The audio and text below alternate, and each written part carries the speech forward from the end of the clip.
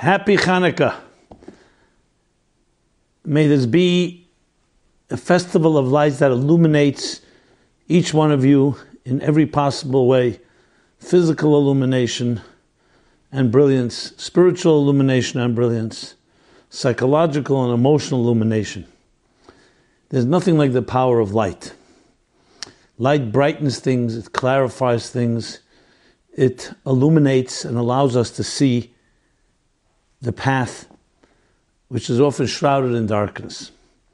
There are so many messages that Hanukkah provides us, and this class, this special Hanukkah program, will be speaking about the Kabbalah of fire. Fire. We know that fire is a very paradoxical force in our lives. As they say, you can't live with it, you can't live without it. Get too close to fire, or allow the fire to become too strong and too close to you. God forbid, it can wreak devastation. Literally consuming everything in its path. Just witness what we just saw, the devastation in California, the wildfires. And the power that fire drives, the terrifying power of fire drives terror in our hearts. God forbid, no one should ever know of it. But it's a very powerful force that can be very destructive. And yet, life is impossible to be. Existence is impossible without the power of fire. The power of fire, the warmth and the light that it generates. If the sun were just a number of miles farther from Earth, we would not be a habitable planet. If the sun were too close, it would also not be habitable. So we need the perfect balance between our relationship with fire. Not too close, not too far. But what exactly is fire? And what role does it really play in our lives? That's what we're going to be addressing. And hence the name, the Kabbalah of fire. Kabbalah signifying the idea of dissecting. We will dissect the anatomy and the soul of fire. Because you see, Kabbalistic teachings, the mystical teachings that teach that everything in existence is made up of a body and a soul. Not just the human being, everything. Some may call form and function, matter and spirit. Think of it like the letters on a page will be the body. The ideas these letters convey, these words convey, is the soul. So everything in existence has this structure, the mechanics, and it has the spirit, it has the deeper meaning, it has the message it's conveying. And you can apply this across the board. So when we talk about an element like fire, same with water, there's the physical properties that we relate to, and the dangers and the benefits of fire. But there's the soul of fire, its so-called archetype, its spiritual counterpart. And this is where the mystical teachings are so fascinating, because they dissect, just like a physicist would dissect matter and break it down from the elements down to its molecules, and the molecules down to its atomic structure, and the atomic to the subatomic to the sub-subatomic. And the same thing chemistry does, same thing biology does. So the metaphysical, the mystical, the Kabbalistic, the esoteric, breaks it down even further into the spiritual DNA, the spiritual building blocks that define every particular item, in this case fire. So that's what we want to address, because whenever you get to the core, you get to the root of its spiritual makeup, it helps us also understand its physical makeup. Because remember, it works the other way around. It first starts with its soul, and then it manifests in a garment called the body. So whenever you want to look at something, you don't want to just look at the symptoms. You don't just want to look at the outer projection. You want to know what are the forces, what's making it tick from within. And there's much to be said and taught in the literature, especially in the mystical literature, on this thing called fire. In Hebrew, Eish, or Ner, we will use flames. Hanukkah, we light the flames of Hanukkah, the lights of Hanukkah. So when you look in the Bible itself, you'll find immediately fire mentioned number of times. Besides the fires that we talk about in a negative way, which I'm not going to address, the fire that consumed Sodom and Gomorrah, When we talk about fire, we talk about light. Let there be light, right? Day one of creation. You talk about the flames of the altar that consumed the offerings that were brought. We talk about the menorah that was lit each day in the temple, which actually Hanukkah commemorates and rededicates after it was desecrated by the Greco-Syrians in the period of time when Hanukkah happened. The menorah, which was lighting actual flames from pure olive oil, and a flame rising on its own, and the 7-branched candelabra menorah in the temple. And then there's Hanukkah flames, and there's Shabbat candles, and there's holiday candles. And even when it comes to, God forbid, the negative, when a person passes away, we light a Yizkor candle, a flame. Why? Why a flame so significant? So the brief of it is because of a verse in Mishlei, in the book of Proverbs, a beautiful verse. It says, Ner Hashem nishmat adam. The flame of God, or the candle of God, the lamp of God, is the soul of a human being. Comparing a flame to a soul. So though we cannot see a soul, we could see flames. A flame is the closest approximation, reflecting what a soul looks like, and the properties of a soul and how it behaves. So the flame is more than just a flame. Flame is actually, for us, a model. You could say a prototype of what the soul is truly like. And by studying flames, you can understand and get a sense of what your spirit is like. Now, that's not just an academic exercise. It actually teaches you what you're like, and therefore, you can then understand your yearnings, your cravings, your behavior, your inclinations, what to do about it, how to harness it. So it really lies at the heart of all growth and success and productivity in life, which all comes from the human spirit, which is compared to the flame. So we'll begin with the psychological building blocks, and we're going to move from that to the more Kabbalistic and mystical ones in this discussion. And all of it comes together to give us a clearer picture of who we are, what makes us tick, what are the forces that define and shape us from within, which then informs and teaches us what we do without, meaning on the external, on the surface level. And you want to take control of your life because you don't want your actions to control your insides. You want your insides to define your actions. Who you are should define what you do, not what you do defines who you are. Even though actions are vital, because that's where it comes into concrete, practical, and tangible reality, but you want to be informed from within. The more you understand how your soul works, this flame within you, this divine flame within you, the better you can know how to live your life in the healthiest and best way possible. So with that, let's study a flame. Let's study a flame. What do we see when we look at a flame? Several things. A flame, fire. We see, number one, not in order of a priority, just to point out certain things that makes it different than other objects. Number one, it rises. The flame is always rising.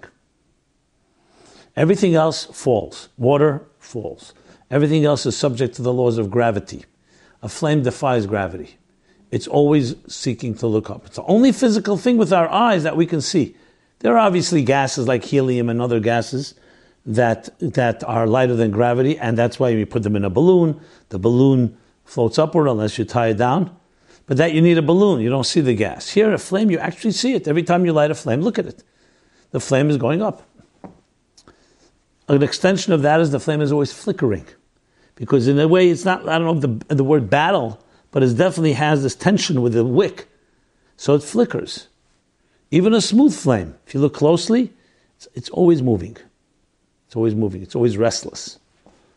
Next thing about a flame, it gives off warmth. Next thing, it illuminates. If you're in a dark room and you turn on a flame, it illuminates. So those are several of the properties that will teach us what the nature of a soul is. There's more, but let me begin with those. So let's talk about the two forces within each one of us. Every human being on earth, man or woman, child or adult, any persuasion, race, religion, faith, no faith, whatever it may be, has at least two voices inside of them. You could even say two inclinations. One is the voice of survival. They need to survive.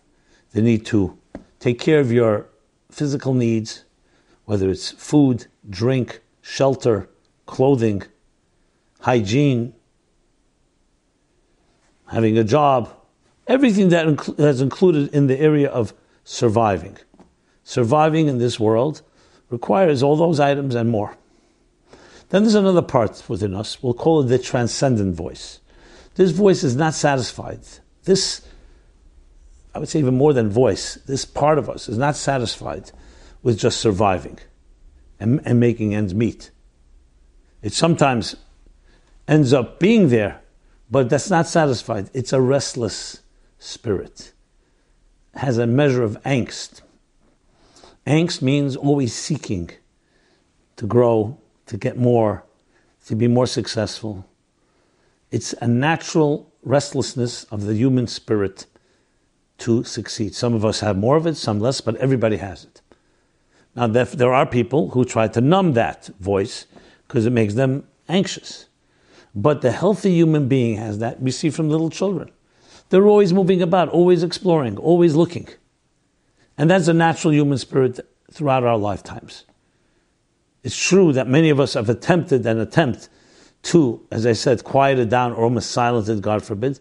But that's like silencing your spirit. When someone says to me or someone says, I'm resigned, I have no more expectations.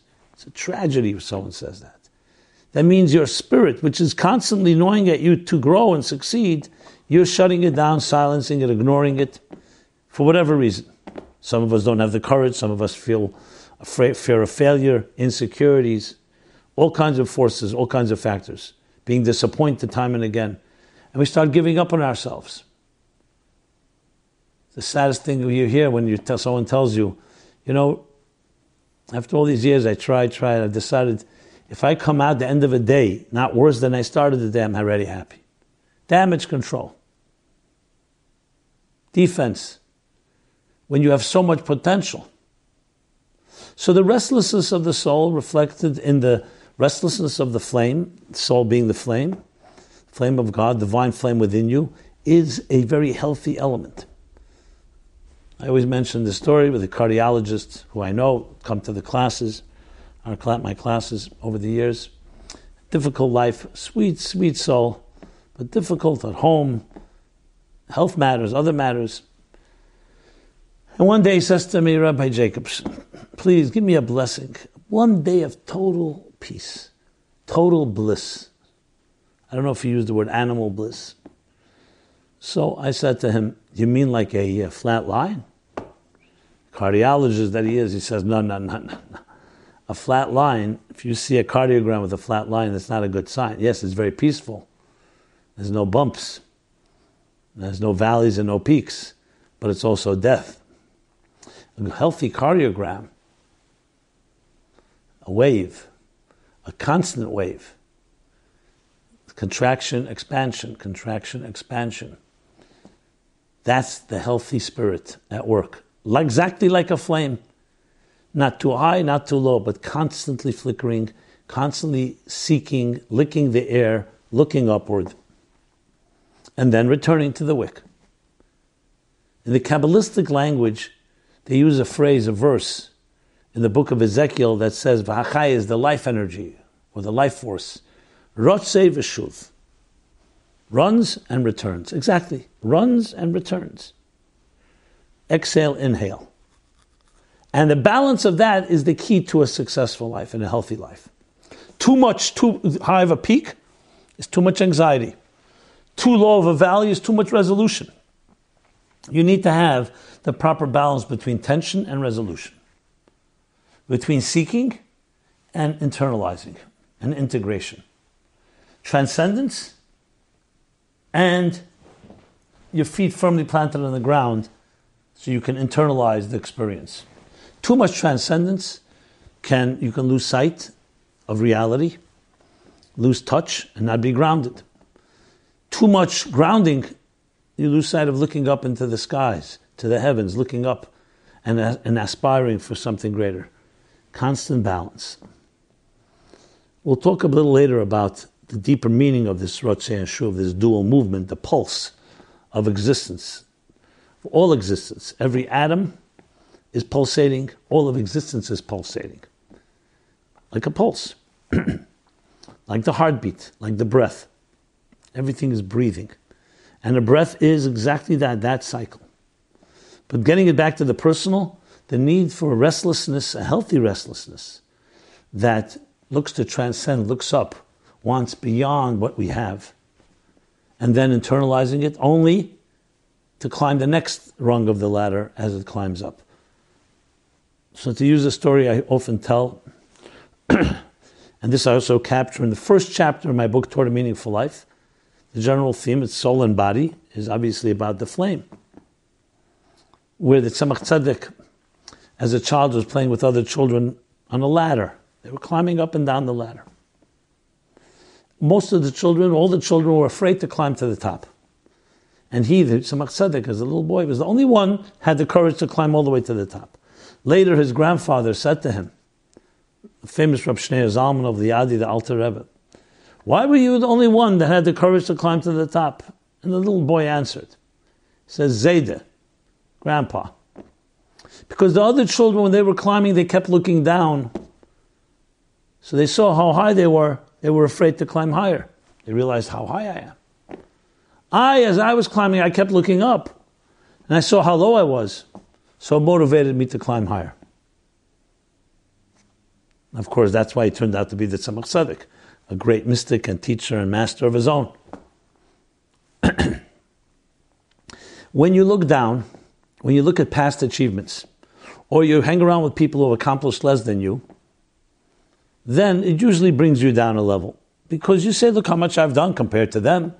Look how much I have already under my belt. But when you look up, you look at things you've not yet achieved, what you're capable of achieving, but you've not reached yet. Or you're around people who have achieved more than you do, which causes you to look up. Then you're motivated to go up and up and up. And that's a choice we make all the time. Now we need again the balance. But thus the two voices. The voice of the spirit of the soul is like a flame reaching upward. The voice of the body and physical and survival needs is the wick grounding you. Yes, we need both. Without a body, we're not grounded. Without a soul, we have no dreams. And we need them to join together in a proper balance. So when you look at the Hanukkah flames, that's exactly the story they tell us. And indeed, there's an expression from the previous Lubavitcher Rebbe, Rabbi Yosef Yitzchak Schneerson, who said, we need to listen to what the flames tell us. They tell us a story, a narrative. And it's the narrative of our soul, of our lives. First message being, are you restless enough? 2, are you too restless? And do you have some resolution? Are you able to internalize, ground it, concretize it? That's lesson number 1. Lesson number 2, what the flame teaches the soul, is that it has the ability, that it warms its environment. When you come into a room and you meet people, do they get warmer? Do they feel more nurtured? Do they feel more comfortable? Or the opposite? It's a hard thing to measure because usually people are not going to tell you what you make them feel like. But sometimes you say, no, when I'm near that person, I always feel uplifted. I feel warm, I feel love. I feel a positive energy. And hand in hand goes, might as well mention the next thing in the flame, the illumination. I feel illuminated. I feel clarity. They're not exactly the same thing. They're two separate things. But we can talk about them simultaneously. So wherever you go, you are a flame. Is your soul warming others? Which means then your soul is active. If you're busy with survival, with the wick, not the flame, more or less you're not bringing warmth to another. You may help them because they help you. But warmth is a result of love, is a result of the spirit of a person. If it's survival, then it's a cold world. We may not be competing all the time, but it's about me surviving, and that means we compete over resources, and it's really very self-oriented. The flame that is restless, that is transcendent, is a natural warmer. When you're in a transcendent state, you warm, you love, you're kind, you're virtuous, you're generous, you're compassionate. And you give off light. You illuminate. People feel more clarity. You have the ability to see through the clouds, the smoke screens. And you help others do the same. So this isn't just a nice metaphor. The flame is actually, essentially, the soul is a flame. It's just not a physical flame. It's a spiritual flame. And it's active within us, and we have every moment, we have access to it to allow us to actualize that restless, transcendent nature, the flickering, the constant search to go higher, the warmth it exudes, and the illumination it provides. And we all can be doing those three things all the time. You know, when you talk about people as being, let's say, takers versus givers, that's another way of putting it. A parasite, a narcissist, is busy consuming, busy taking. A flame is busy giving. And here's the next interesting property with a flame. As much as you give, you don't get diminished. Look at a flame. When a flame ignites another flame, as opposed to everything else in this world, if one thing gives of itself to another, it has less. Food, drink. When it comes to a flame, you light another flame. The first flame does not get diminished. It gets stronger because now it has another flame, and when they come together, what happens? You ever see it melts into one, a greater flame. I mean, there are other things like this, for example, wisdom, which actually is also compared to a flame. So materialistic things, materialism divides, and therefore, when you give to another, you have less. You may do it anyway, but physically you have less. Love, light, warmth, illumination. When you light another, you can light ad infinitum, forever and ever, and not get diminished. Not only not get diminished, so much more for light is there in the world because of that original flame. All resulting from one choice. I will look up instead of look down. Instead of looking me, the arrow pointing what I need is what am I needed for? What am I offering? What am I giving? That question changes everything. It ignites, or I should say, it fans the flame of your soul and activates it. When you're in the mode of take, me, your flame goes back into a pilot fashion, like a pilot flame. It's always there, but it's not being fanned, it's not being expressed. And what force is then being expressed? Things I need, and it's about me, and you looking down, and you're basically dealing with the survival elements of life. Many people gravitate to that because it's either easier, it's what they're familiar with, it's short-sighted, instant gratification. But give it a little thought, and you tell me, which is ultimately more gratifying? Which more reflects who you truly are? Are you more of a flame or like a wick? So we need the balance, but we must have the flame alive. And when it's alive, it grows. And that's why every day of Hanukkah, we add another flame. In addition to the growth that each flame rises up, we actually add another flame. Tonight was 4th night of Hanukkah. Tomorrow will be the 5th. We light a 5th flame. We always increase in matters of holiness. Let's talk more about the illumination now. Illumination, just like warmth warms something that may be cold, illumination radiates in something that may be dark.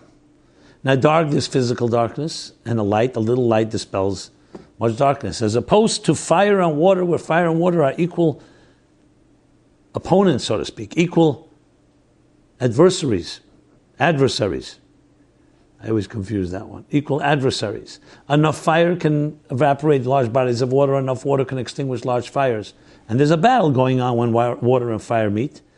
With a flame and darkness, light and darkness, you don't have that. Light naturally dispels darkness. No battle. If there's no light, so darkness is the absence of light. But when there's a little light, it dispels the darkness. If you need to illuminate a larger room, you need more light. But the area where light enters, you see automatically. It's a tremendous lesson as well in context of what we're describing, that very often the resistance that people show to whatever it may be, to you, to values, to interests, the battles and divisiveness we often experience, is not always a force. It's sometimes simply the absence of light. It's ignorance. And when you illuminate and you educate and you teach, you provide clarity, and that clarity automatically dispels ignorance. Very many of us stereotype, prejudice, biases, based on ignorance. Ignorance is the absence of light. It doesn't have a force of its own. It can become a force of its own when you dwell on it and live by it. But in essence, it's based on a false premise. A false premise means you're living in the dark, you're blinded by your own prejudices or biases or what others have brainwashed you or in some way programmed you. So how do you get out of a situation where you're so subjectively trapped? You light a flame. Bring a little soul into the picture. Step back and say, you know what? Let me look at this with fresh eyes.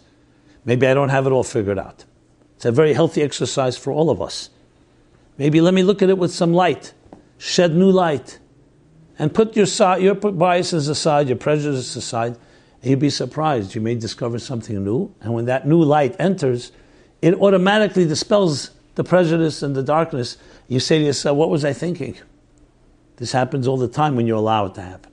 And you have that power as well. So you see now we're going into deeper lessons, further lessons that are literally affect every aspect of our lives. So I've mentioned so far transcendence. I've mentioned illumination, warmth, illumination. We talked about naturally dispelling, and we've spoken about not being diminished. It only grows when you share, as it is with love. Now there's more to share about this, much more to talk about, but these are the key principles. I want to take it now, go back to that verse I stated, and the energy runs to and fro. Yearning, returning, or tension and resolution, looking up and drawing it back in. Then looking up again, exhale and inhale, the heartbeat, the pulse. So the Kabbalists, and especially the Hasidic masters, talk a lot about this. They say in all dimensions, in the entire cosmic order, in the cosmos, as well as in the microcosm. There's the macrocosm, the microcosm.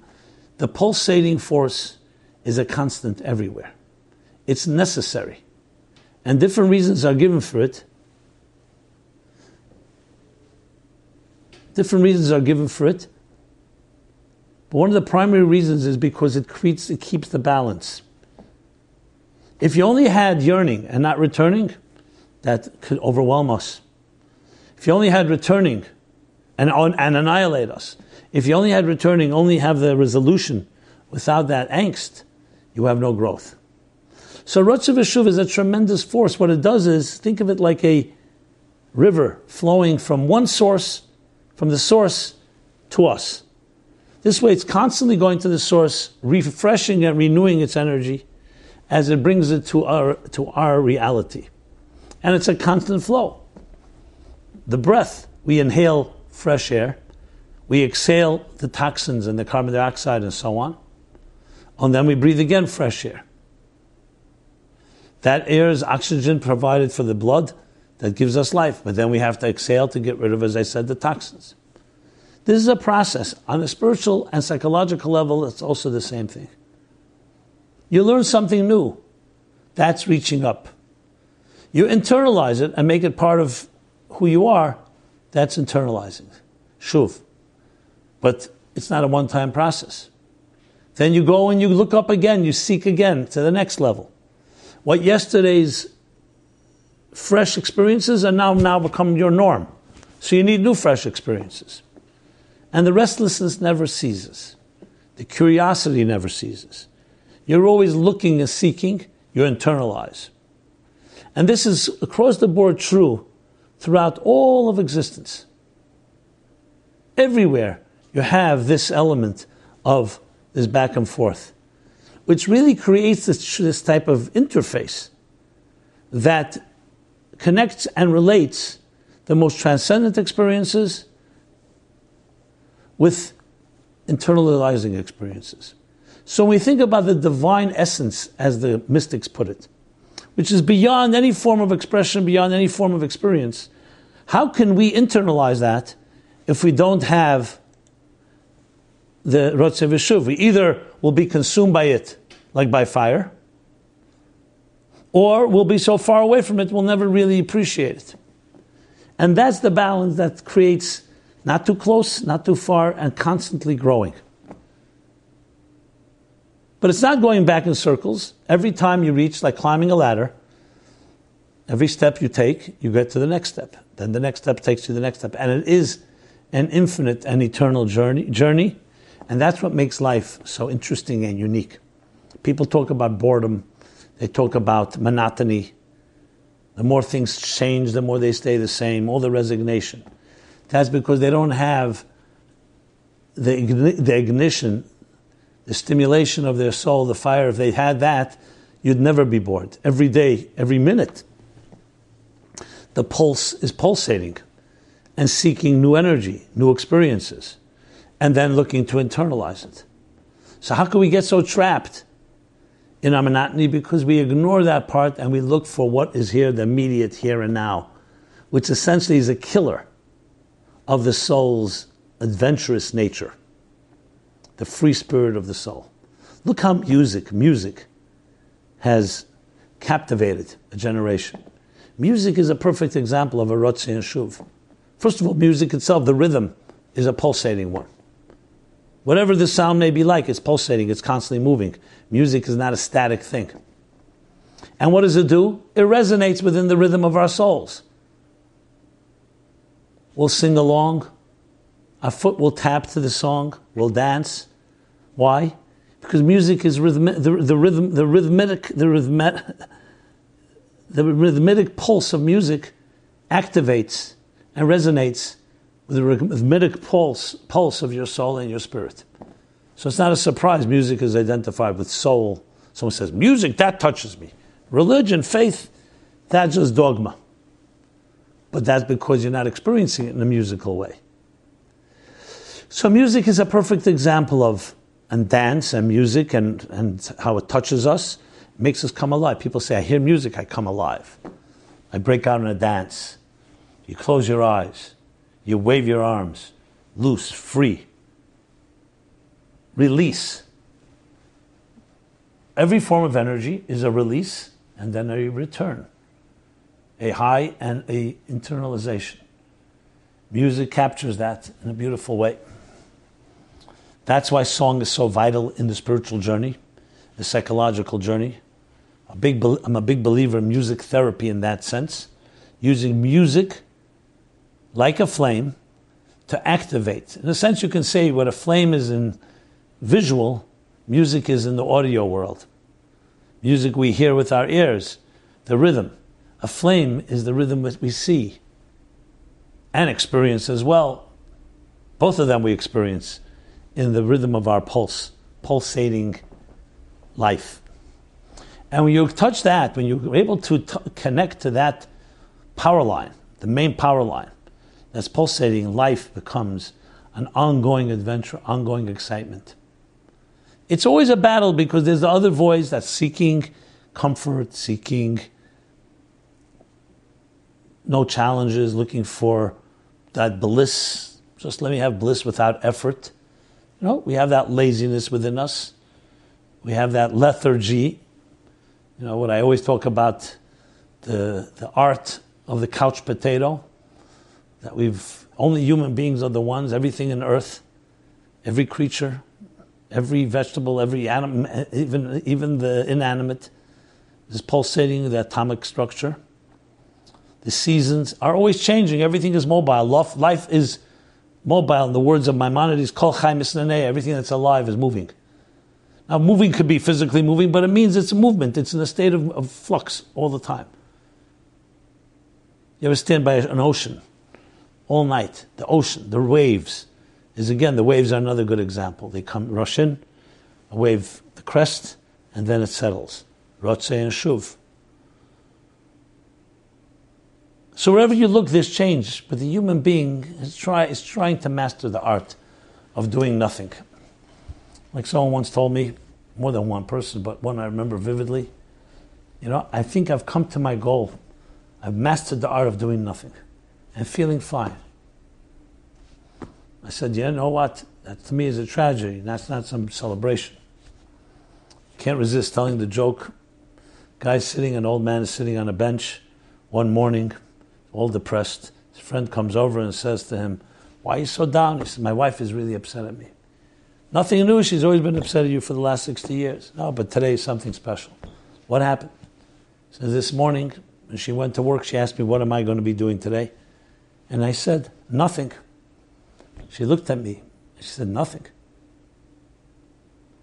You said that yesterday, when I asked you what you're going to be doing. You also said nothing.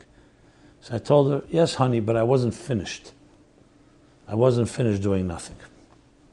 This is the bizarre, even absurd part of the human nature where we can seek and feel it's almost fulfillment, almost like a goal, a dream.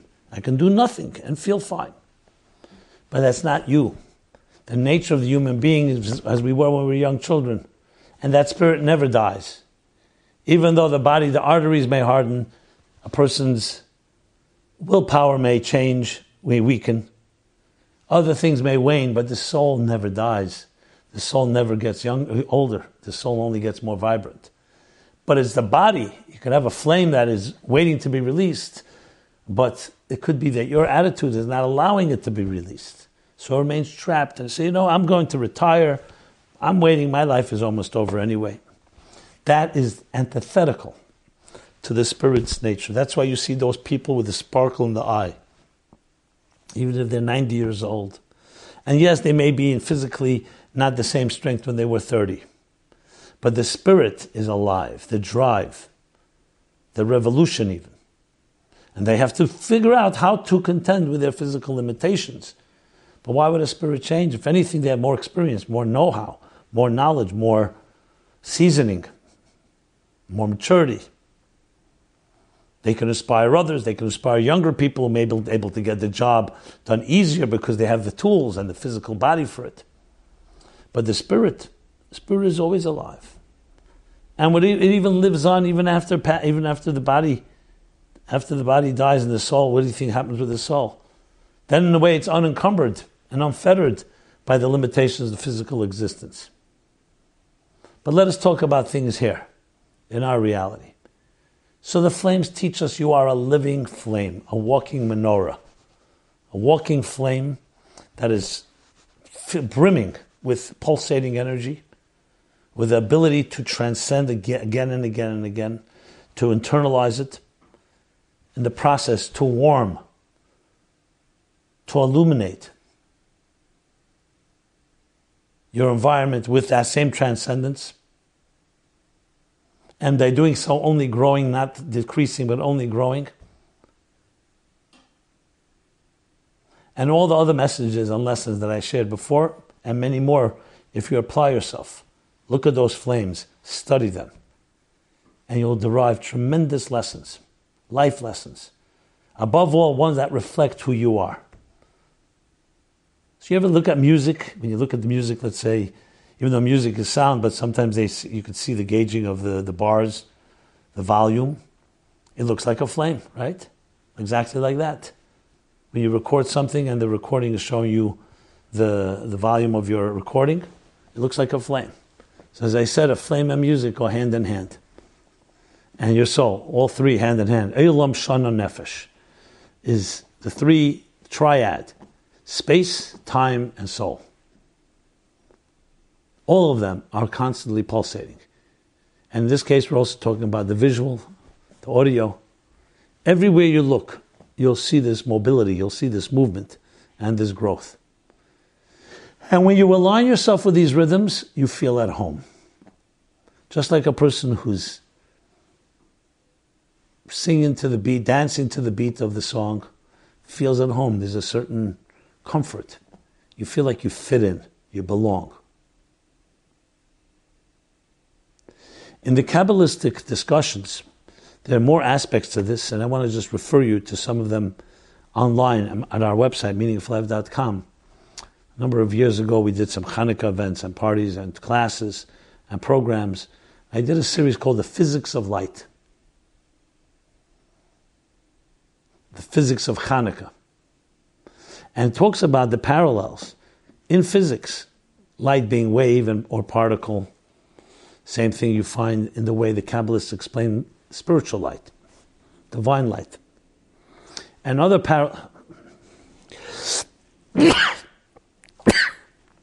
excuse me. I just was thinking a sneeze is an imbalanced Ratzeh V'Shuv, because regular breathing, exhale, inhale, sneeze, there's some block, some impediment.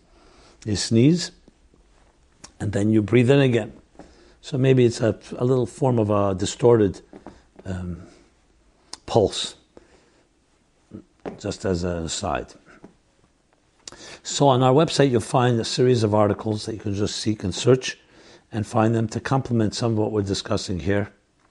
Be great to put out, we put out small booklets, but it would be a great idea to put out these parallels, lessons in your life from the flames, finding the parallels of our inner soul and outer expression of it. So the Kabbalah fire, the fire that we look at when we see fire, when we see flames, when we see light, is lesson to us. It's right there, a mirror image of what you look like. The fire is too strong. That would be like the spirit dominating over the body, over the physical, and overwhelming it. Obviously, that is not the intention. If the flame is too weak and your material body dominates, that's also not the intention. You need the proper balance. Like I mentioned at the outset, the sun has to be close enough, but also not too close, for it to be able to give us light and warmth without burning up earth and without freezing earth. And the same thing with all experiences like that. Like for example, in education, when you educate someone, the key to education is not just what you teach, also what you don't teach, the restraint. You give people information, you give your student information, but you always leave a little over their head. If you leave too much over their head, then it's overwhelming and they may not get anything. If you give them too little and spoon feed them too little, you haven't really fed that person's intelligence and mind and spirit. So you have to know how to give, but not give more than necessary, not less. Same thing with parenting. The same thing, frankly, with delegation. Not to over-delegate, not to under-delegate. It's a constant dance. It's a constant pulse. And any area of life, anything you're dealing with, where you find there's an imbalance, whether it's in your personal life, whether it's in your family life, between spouses, between parents and children, between community members, at work, strife, divisiveness, and so on, you can always trace it somewhere to this imbalance. And if you can identify the imbalance, you can then do things, interventions that will remedy it and rebalance the equation. But it's about the balance. In my book, Toward a Meaningful Life, that I mentioned earlier, on the chapter on intimacy, I have an expression there from the Rebbe that says, when you're close, when you should be distant, you'll be distant when you should be close. Think about that. In a relationship, in love, you need to have space, but you need closeness. There are many people who have very good boundaries and space, but they don't have the intimacy, they're not close. And there are people who are close but don't have the boundaries. Everyone needs space. Space is not a suggestion of distance. It's a suggestion of identities that need to breathe. So a healthy love is not just two people consuming each other and always on top of each other, but it's also recognizing each person has their different interests. They need to be on their own, and then the love gets stronger. How do you explain that? Because life is not black and white. It's not just one direction or the other. It's space as well as connection. Look at the art of design. Even basic design of a layout on a page. So there's the letters on the page, there's the white space. Ask every designer, white space is even more important than the letters themselves. Even though the white space is just blank. But it's the contrast. If you have very little white space, it'll be very hard to read because the letters will be too big. To dominate too much, will not be able to have the eye, will not have the balance. You look at a page, you'll see the beauty is, we take it for granted. is that the letters are exactly the right size, not occupying too much, and there's a lot of white space, background. Wherever you turn, you're going to find the need for this balance. And the Hanukkah flames teach us that balance in its silent, flickering fashion, transcending and returning, reflecting the very soul's transcendence and grounding. And the applications I shared are just several of many, many. My objective here is exactly what we learn about the flames, which is, as was said to Aaron, the high priest, when he kindled, and he lit the flames of the menorah in the temple, the portable sanctuary that the Jews, when they traveled through the wilderness for 40 years, says, "Bahaloischa saneris, you shall raise the flames." The commentaries, Rashi and the Medrash asks, why? Why does it say kindle the flames? Because the goal is not just to kindle flames, to ignite them, but to make them rise on their own. You see, it takes a moment when you light a flame till it catches and it starts burning on its own. The priest was told you have to wait that extra second. Who really cares? Let's say it burns out, so come back and relight it. Because it's the foundation of all human relationships, all education, all illumination. You don't just teach people knowledge, data, information. You teach them methodology. So even when you're not there, the teacher is no longer there, they're rising on their own. They have the tools, you've empowered them. You haven't just taught them, you've empowered them. So wherever they go, they now rise on their own. And they in turn can light other flames in the same fashion. That's what happens when you teach methodology. That's the real objective. Because then you create a ripple effect, not just of students, but students being teachers, while they also remain students. Remember, student receiving from the teacher and then transmitting it. And it's a perpetual motion, a ripple effect, like the butterfly effect that can change all of existence. Yet another application of the flame analogy, or I would say the flame body, of flame being the body of the soul of these messages and these lessons that define the building blocks of all of existence, including ourselves. Apply this to your relationships, apply it to yourself, apply it to your relationships, apply it to education. Wherever you turn, apply it, you'll see the magic that it creates. Because what it does aligns existence, starting with our own and everything around us, to the way it was always meant to be. Motion, mobility, in the proper pace, proper balance. And when you align yourself with that, then you're not fighting your own natural self. You know, when something is moving, you want to move along with it. If you try to be stationary, you're going to get caught. If you're moving too fast, it's also not good. You have to go with the rhythm, with the flow, as they say. Go with the flow. When the flow is going, you want to make sure you're aligned with the flow, and this is the flow, the Kabbalah of fire. I want to wish everyone again a happy Hanukkah. May you use these lessons of the flames as we listen to their story, internalize it, activate it, affecting you and affecting everyone around you. It should be a blessed life, an illuminated life, a life of joy and health in every possible way in this season of light, and to spread the light and share the light. This is what we feel is our mission, Meaningful Life Center. Please visit us at meaningfullife.com. Please share. Please comment. Suggest. Let's turn this into a mobile, interactive experience. And with that, I want to wish again everyone a beautiful holiday. I want to welcome you also and encourage you to help support us, especially with an end-of-year gift.